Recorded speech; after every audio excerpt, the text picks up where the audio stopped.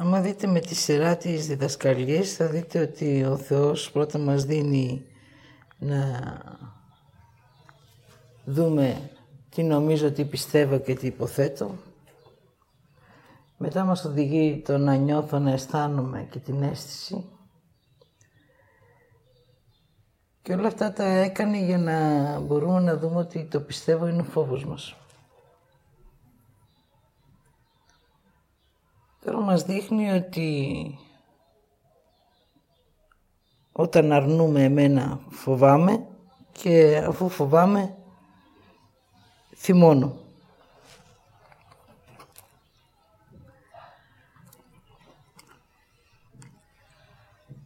Δεν ξέρω αν το ακούσατε, αλλά είπε ότι ο θυμός έχει να μας δείξει πράγματα. Χρειάζεται δηλαδή να διαχωρίσουμε ποιος είναι ο θυμός του νου και ποιος είναι ο θυμός που μας δείχνει την άρνηση.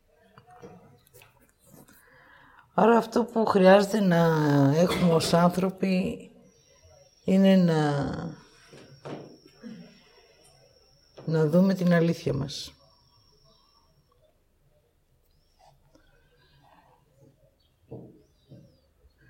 Είπε για την αναγνώριση.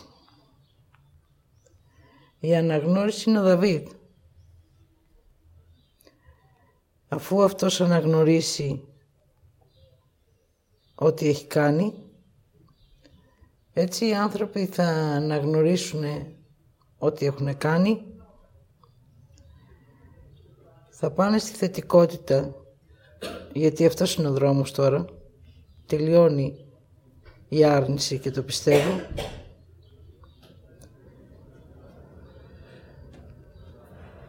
Η θετικότητα είναι πώς να είσαι κάθετος και πώς να δέχεσαι τη λογική σου. Πώς να αναγνωρίζεις την άρνηση αφού την έχεις ζήσει. Και έτσι να ολοκληρώσεις με τη δεκτικότητά σου.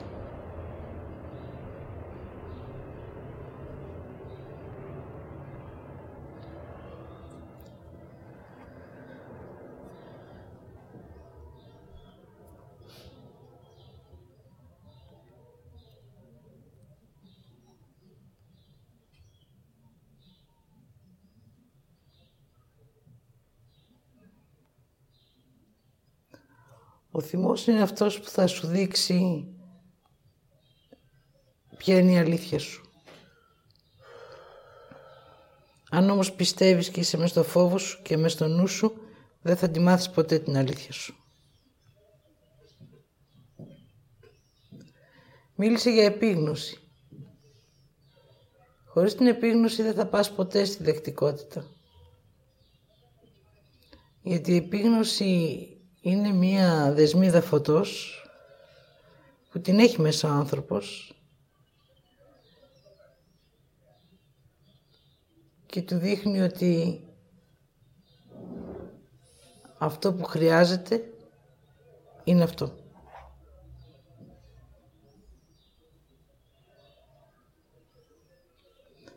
Έχει μια διαφορετικότητα από τη συνειδητότητα. Δηλαδή χρειάζεται να έχεις πρώτα την επίγνωση για να πας στη συνειδητότητα. Όταν θα πας στη συνειδητότητα θα ολοκληρωθείς και ως άνθρωπος, γιατί ο άνθρωπος είναι μία συνειδητότητα.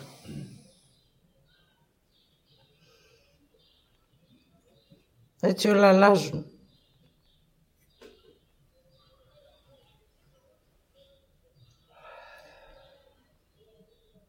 Και αφού αλλάζουν, αλλάζουμε κι εμείς. Αυτό θα το δείτε και από το πώς οι άνθρωποι θα ζουν περισσότερα χρόνια. Θα δείτε ότι οι άνθρωποι στα 50 τους και στα 60 τους και στα 70 τους και στα 80 τους θα είναι ακόμα νέοι.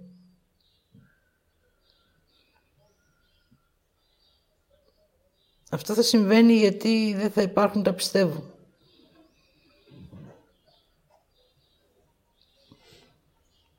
Θα υπάρχει αλήθεια μέσα. Οπότε η αλήθεια δεν σε πάει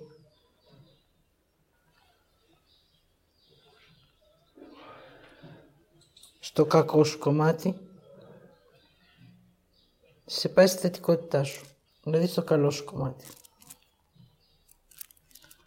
Που σημαίνει ότι έχεις αναγνωρίσει το κακό σου, έχεις αναγνωρίσει την άρνησή σου, έχεις αναγνωρίσει τα συναισθήματά σου και τώρα οδεύεις σε αυτό που είσαι, στην αλήθεια σου.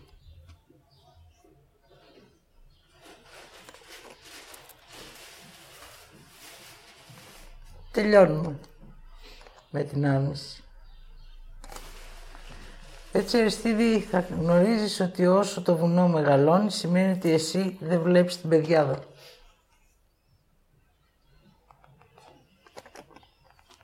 Και μαζί με σένα και όσοι δεν θα βλέπουν το δρόμο τους.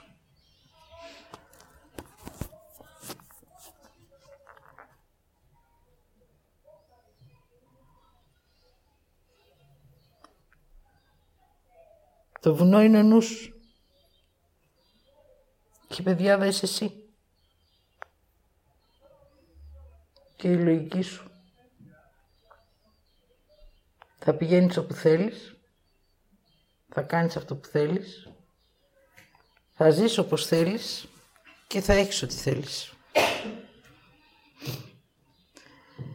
Αυτό για έναν νου είναι τρομακτικό, αλλά για έναν άνθρωπο είναι εντελώς φυσιολογικό.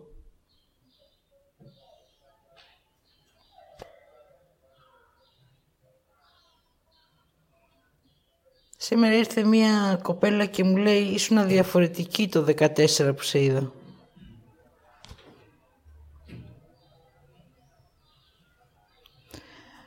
Όταν έφυγε έκατσα και είδα λίγο τη διαδρομή μου. Της είπα βέβαια εκείνη την ώρα, το 14 που με είδες φοβόμουν για αυτό που ήμουνα. Βλέποντας σήμερα τη διαδρομή μου είδα ότι δεν απέχω πολύ από το να ολοκληρώσω το ποια είμαι.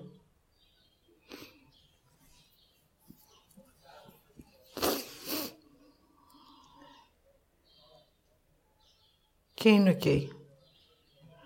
Όταν πας σε αυτό το επίπεδο μετά δεν έχει κάτι να σε χαροποιήσει, να σε λυπήσει. Απλά είναι η αλήθεια σου. Και αυτό θα σου δίνει μια ευχαρίστηση. Και θα συνεχίσεις να περπατάς. Αλλά αυτό που χρειάζεται να δούμε οι άνθρωποι είναι το συνεχίζω. Συνεχίζω να ζω.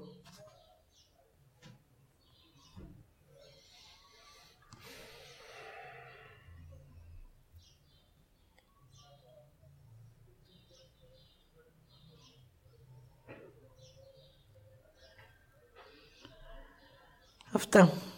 Θα σας δώσω από ένα χαρτί, όποιος θέλει, και ένα στυλό, να ζωγραφίσετε πώς βλέπετε ή πώς φαντάζεστε το δαίμονα. Και αν θέλετε μετά, θα σας το μεταφράσω. Αυτά από εμένα.